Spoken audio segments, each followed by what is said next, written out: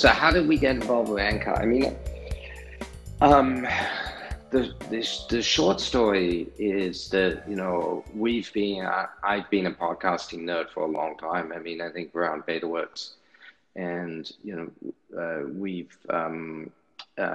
we've been since the early days of what they called originally podcatchers and sort of RSS enclosures and all that good stuff. We've been messing around and interested in podcasting. The Anchor team came to us when they were still working at Avery, which was a company which Adobe had acquired, and that the two founders of Anchor, Mike and Nia, were over there, and we had some mutual friends, and they said, "Hey, can we come by BetaWorks and demo a app that we've been working on in our spare time?" And so they came by one of our weekly demo sessions, and they did a demo, and it was obviously first version of Anchor, and the product was a bit different to what they ended up putting in the market, and it was a bit different to what they ended up the product that ended up getting to scale and getting acquired by Spotify. Mm-hmm. But it was a really compelling and interesting way to the core of what they were doing was, and the itch that they were trying to scratch was always, how can we give people more access or make it simpler for people to create podcasts? Just like make it easier to create a podcast, which was always has been, since the early days of podcasting, kind of a pain in the ass to actually create one. And acquire it as well. And what? Acquire it as well. In other words, difficult to find it, yes. Discover it, play it, various other kinds of difficulties. Right. Analytics are hard, monetization, all of those things are hard. And they exist in a whole set of, somewhat, some of them are desktop tools, some of them are native iPhone tools, and they wanted to create something that was completely native to the mobile device and just the ability to really do simple, I want to create, just have a conversation and make it into a podcast, kind of what we're doing now, Steve. Yeah, and what I find fascinating is I don't remember exactly how Anchor worked at the beginning when I first downloaded it, but at this point, it not only is leveraging the podcasting moment, but it's also leveraging the mobile moment. Mm-hmm. Yeah, I agree. And I think that, in the early days, if I remember right, they, that early version, I was trying to remember exactly what it was, but if I remember right, it was basically create a podcast, and also it had a network built in. And so you could, publish it out to a set of people. That you could listen to it through a podcast feed, but you could also listen to it through the dedicated app. And so what they were trying to do was create, sort of a Twitter-like experience in audio. Basically create and discover, or publish and subscribe. And I think over time, what they did was they just got better and better at making the tool to actually create, functional and useful. And, by the time Spotify acquired it, I think about a third of the podcasts every week were being published on Anchor. So what do you think about the Spotify strategy and, its competition with podcasts, the Apple client? I mean, the Spotify guys have, and Daniel Ek and the team over there, they've done an incredible job of, in spite of, pretty tough headwinds, of building out this amazing, audio subscription product. And when I met with him and talked to Daniel about this, his view is that podcasting is just another instance of audio. So you think about Spotify, most people think about it today as being music. He thinks audio. And so he thinks talk radio and podcasts should absolutely be part of that. So they they built out this very powerful offering for an audio-based subscription bundle. And putting podcasting into that just makes a lot of sense. I think that the Anchor and the Anchor acquisition, they intend, they've said publicly that they want to keep Anchor as a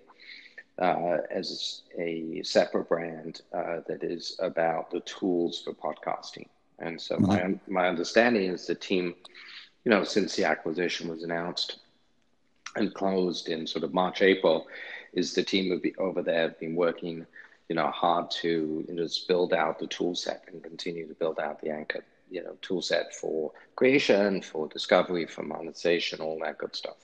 So how does the podcasting landscape is changing. I think it's, on one hand, you've got the Spotify who's innovating and making obviously large acquisitions of Anchor, Gimlet, and a few others in the space. And then you also have the emerging players who are sort of, trying to do dedicated sort of Netflix-like experiences, or destinations for podcasting like Luminary. So you have a pretty interesting and diverse landscape that's beginning to pop up, and then you have the rumors, I'm not sure if they were confirmed, that Apple's going to be doing creating podcasts that will be, I think, available probably premium, but on the Apple podcasting app. And so I think you have, on one hand, you have some innovation, but you do have this balkanization, which I'm not, which I don't like, right? It's like one of the wonders of podcasting is that you've always been able to say, oh, I want to hear a podcast about X. I'm just going to go find it, right? And then I'll listen to it on whatever tool I want to listen to it on.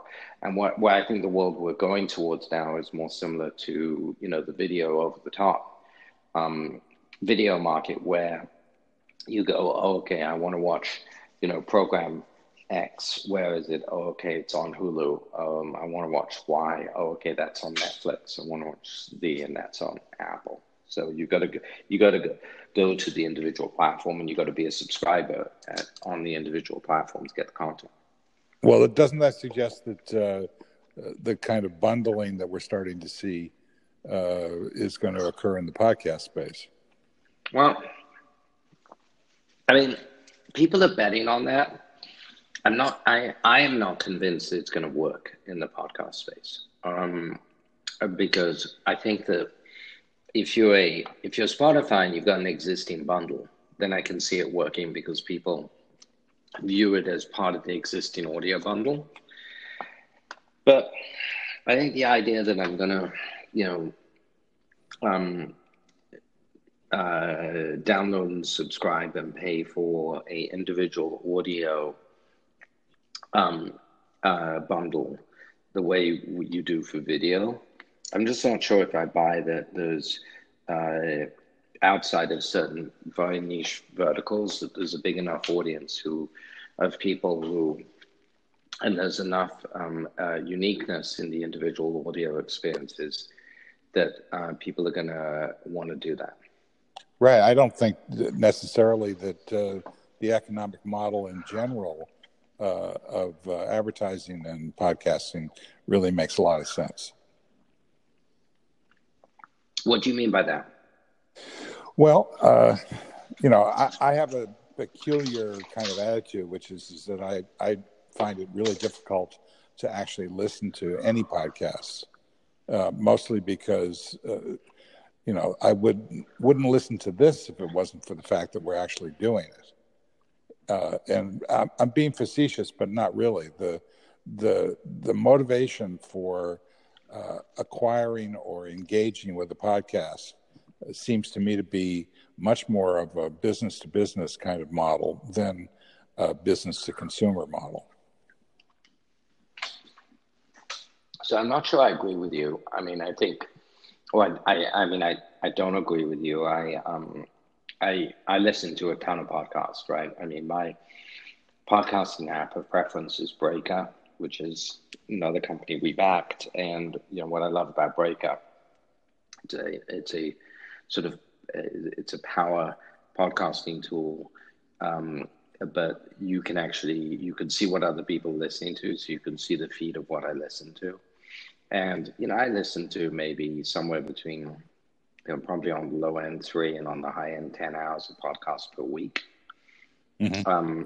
And I listen to them when I'm either in transit, commuting, working out, walking dog. I love listening to podcasts. And now I think that the monetization model is still very much under development, right? And there's questions of bundles and how they're if they're going to evolve, and will they exist on podcasting, I think is very much up for grabs. I think advertising has worked surprisingly well for quite a few people, particularly direct marketing advertising has worked well in podcasting.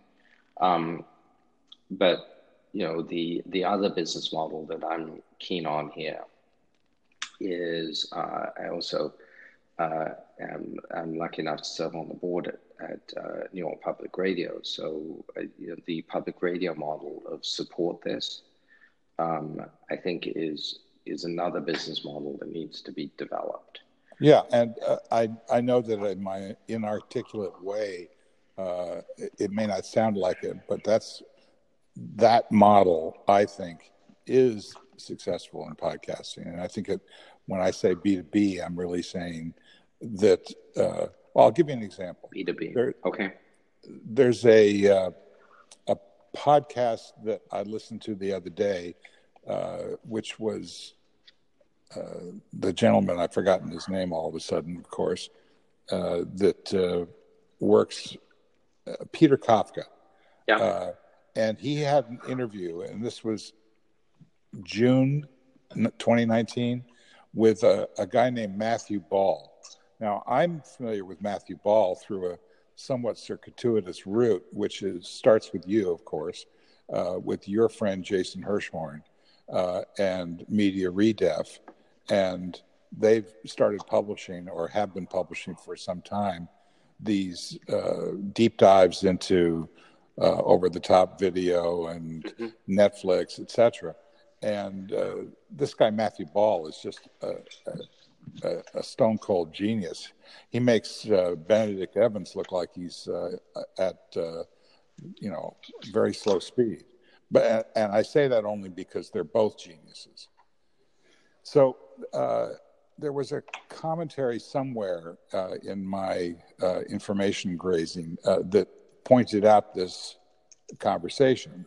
So this is not me being subscribed to the Peter Kafka thing. I mean, I've heard things from him before, but this was just a really rare opportunity to get a full hour of Matthew Ball what's the uncut, yeah, or whatever the MTV nomenclature was, and so finding those things and the mechanism to find those things is, I think, the true business model of podcasting. Yeah, I hear you. I'm looking at it now. I mean, I'll tell you also the way that my workflow, the way I've set up my workflow around podcasting now is that if people will tell me about something I should listen to. And I always was, I used to use Overcast, I used to use the Apple app, I used a bunch of different apps. My workflow now on Breaker is very simply that I will, search for Kafka, Matthew Ball on Breaker's website, and then I will take that and add it to my want to listen to playlist. And so I have a playlist of the, individual episodes that I want to listen to. And so, yeah, and that sounds really kind of basic and dumb that you have to do this, but I think the discovery is still so, um, is it's still so rudimentary and difficult right now, that there's a ton of great content out there, and it's just hard to navigate and find it. Well, one of the things about Breaker, which I don't really listen to things on Breaker, but its notifications are extremely valuable because they're smart in the way that they tag effectively in the notification who has listened to it. So I'll see John Borthwick and Chris Messina and 12,000 other people have listened to this podcast. And it's not so much that I'm going to go listen to the podcast as that I'm aware of, the zeitgeist of what's going on.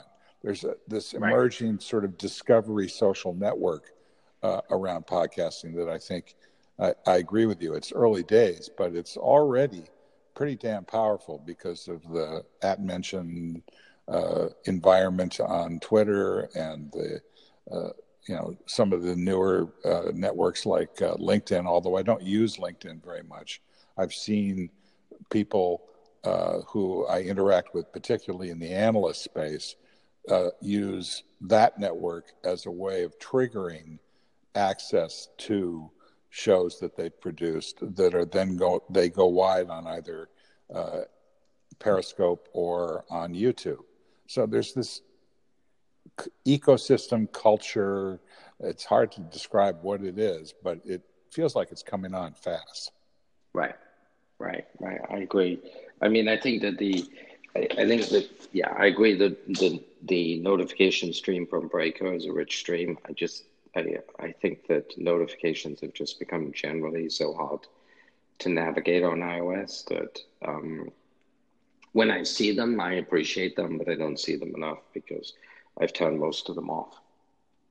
Right. Well, you know me. I've turned all of them on, and Yes.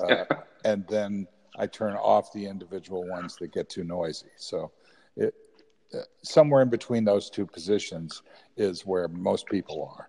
Mm-hmm.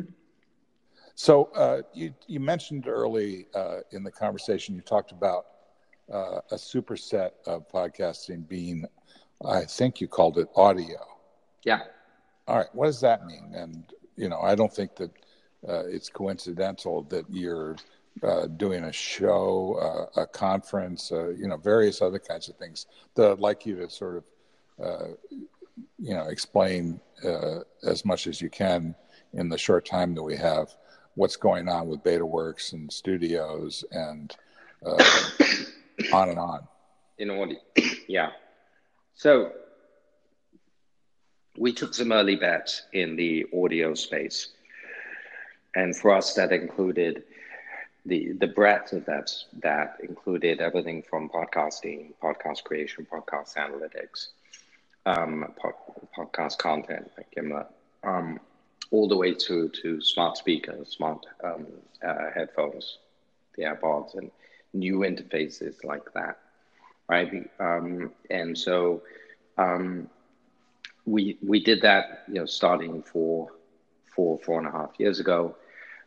Rolling forward to today, we're now, last Friday we announced that our next camp, with stage sort of pre-structured, pre-seed way of doing investing is going to be focused on next generation audio interfaces. And then in addition, we are doing a conference at Studios that is going to be at the end of September, which is going to be a full day deep dive into next generation audio interfaces. And so what we're particularly interested in is that we see there's sort of a third wave of audio that is emerging, right? So if the first wave was very traditional audio and music, if the second wave was podcasting and some of these smart speakers, we're now seeing a third wave emerge.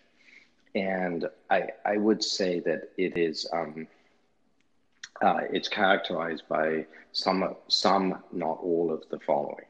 Is number one is that we're seeing startups emerge around, what I would refer to as ambient audio experiences, right? So right now I'm talking to you on my AirPods, and if the services and apps out there which are starting to explore the possibility of having a ambient background audio sound that I could hear that you wouldn't hear as part of this conversation, that would give me some information that was either contextually relevant to the conversation or contextually relevant to something which I would want to know. And so I know what you're thinking, John. That's a freaking notification. We're starting to see audio notifications appear. And I think that getting those right, because I think text-based visual notifications have become sort of, to a greater degree, at least I have been drowning under sort of the tragedy of the commons of just like too many. Okay, well, that's twice now. You don't get a third time. Okay, so two notifications, but the audio notifications coming, right? And so that's one area. A second area that I think is really interesting is that we're starting to see audio transposition software out there. So, how many times have you been on a phone call and, it's either crappy reception or it cuts out or, something happens, right? And those software that people are starting to develop out there that basically will take an audio stream, me speaking on the phone, and will in real time both save it and also enhance it so that it's clear what I'm saying. And so that so that you on the other end could have either unclear whether this would be a separate app or this happens in the on the telephony side, on the network side. But you would have a continuous stream and you would actually hear what I say, right? And those cutouts would be like eliminated, right? Because I think the telephony is even in 2019, telephony, we're walking around and using these phones most of the time, but when we use them as phones, they often don't work. So enhancing, sort of voice streams is the second area of innovation that we're seeing. Another area of innovation we're seeing is just the tools for podcasting. So monetization, backing podcasters, saying I want to support you, analytics for podcasting. So we're going to do both a full day session up at Bayworks Studios to discuss this stuff, and then we're going to do one of our 12-week programs where we bring in a set of companies and we invest in all of them, and the applications of that are going to, I think, be open in a week or so. So a lot of stuff around audio. So tell us about Studios just in general. What's going on there? So, Studios is the clubhouse that we opened up a year ago, a little bit over a year ago. It's here in New York, and since we opened it, we've seen 16,000 people come through. We have a core group of members who are who get access to all of the events and programming that we do every week at Studios. We're doing somewhere, believe it or not, in order of 8 to 12 events per week now.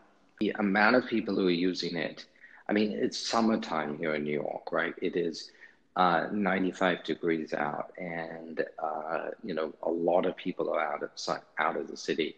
I walked in this morning, and I was just amazed to see it was just Studios was, 10 a.m. was probably at 60% of capacity.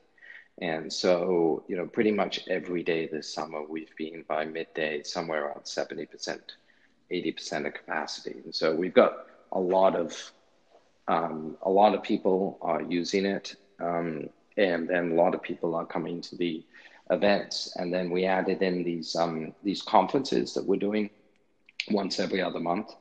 And so every 8 weeks, we do a deep dive into some area of frontier tech.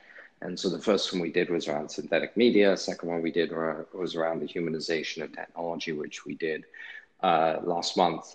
And so that was at the end of July. And then at the end of September, we do Hearing Voices, which is the voice one. And then the last one before the end of the year will be around a component of gaming. And so it's a lot of there's a lot of stuff happening at studios.